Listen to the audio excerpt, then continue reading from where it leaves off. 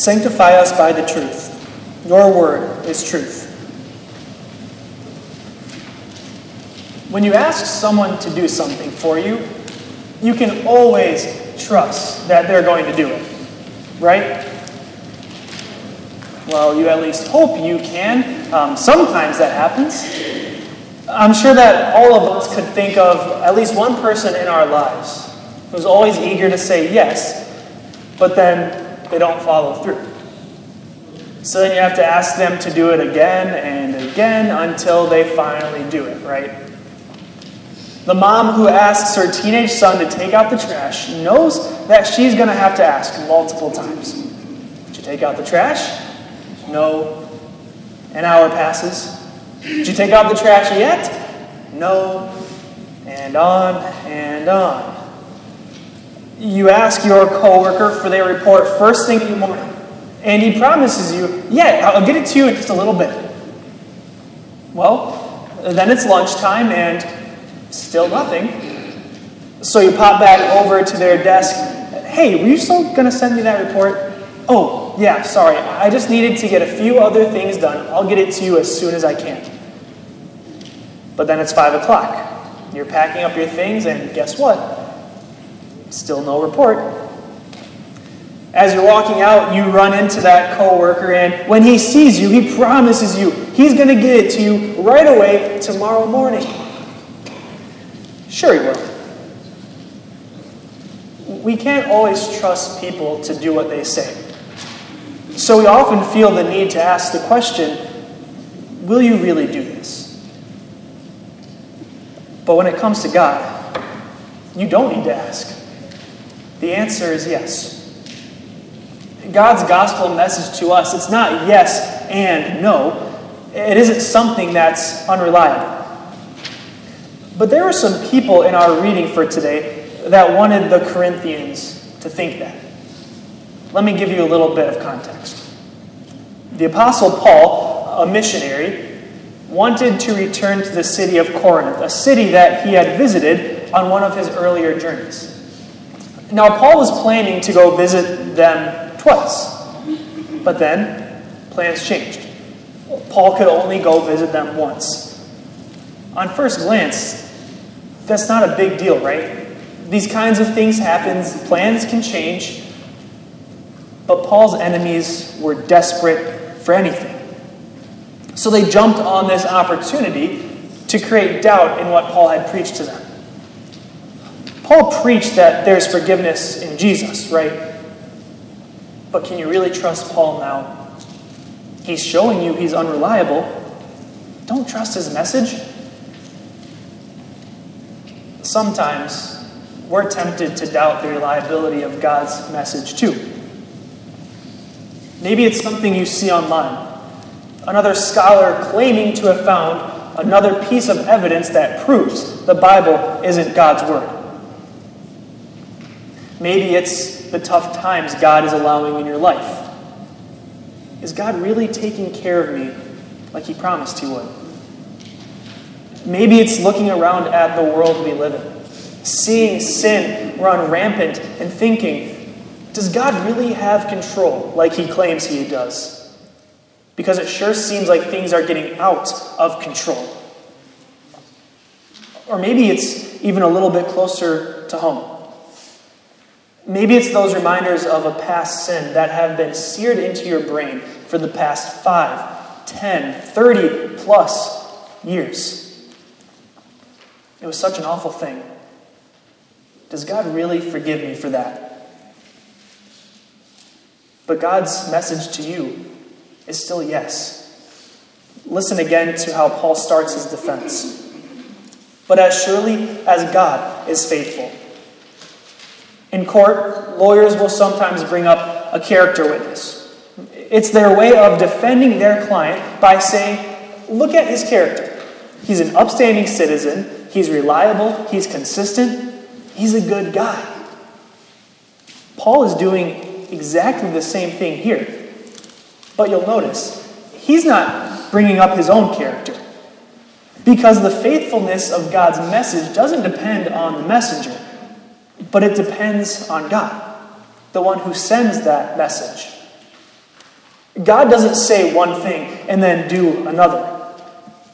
God doesn't tell you you are forgiven in Jesus as long as you do X, Y, and Z. God means what he says.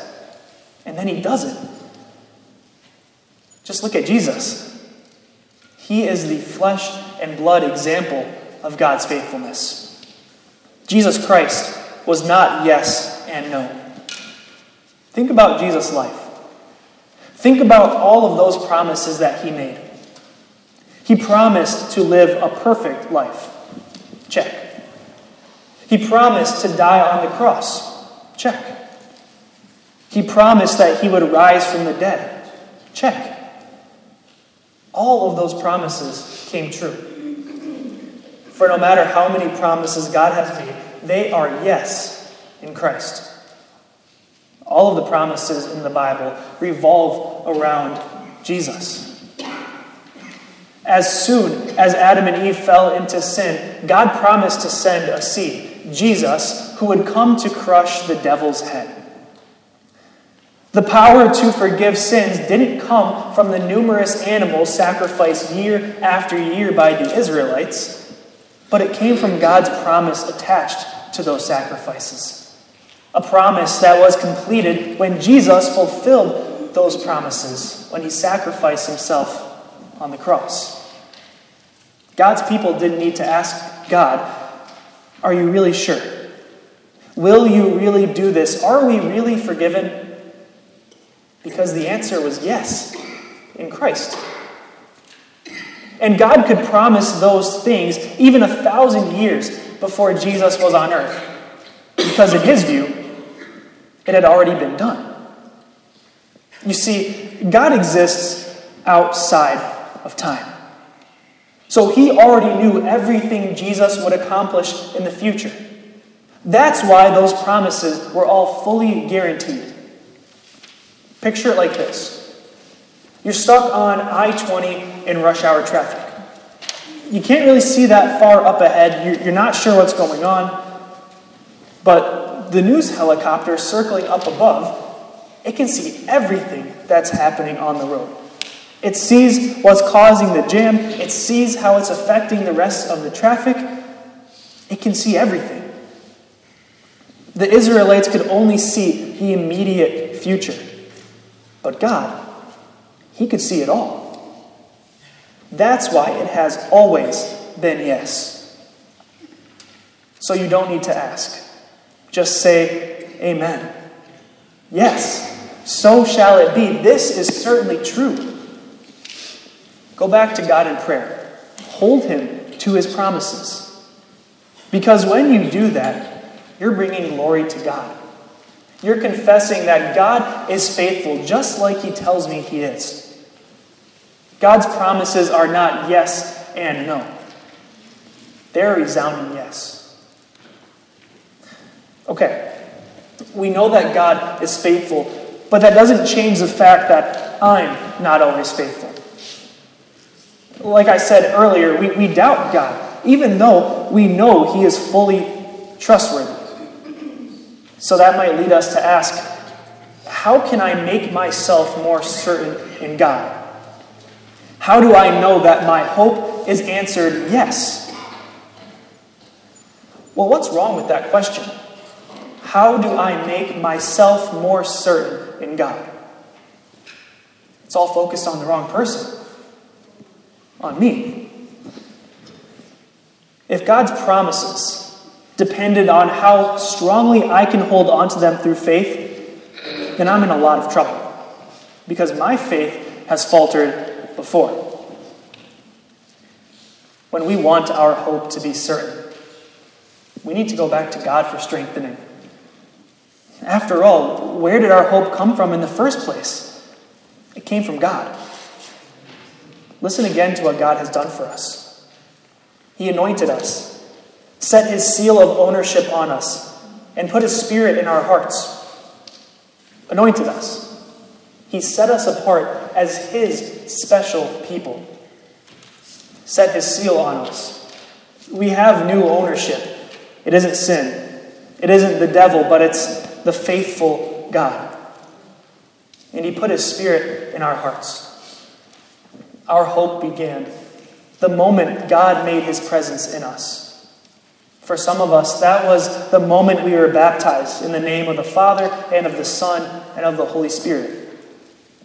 For others, it was hearing or reading God's powerful word for the very first time. And God doesn't just start our hope and then tell us, well, good luck, you figure it out. No. He continues to make us stand firm in Christ.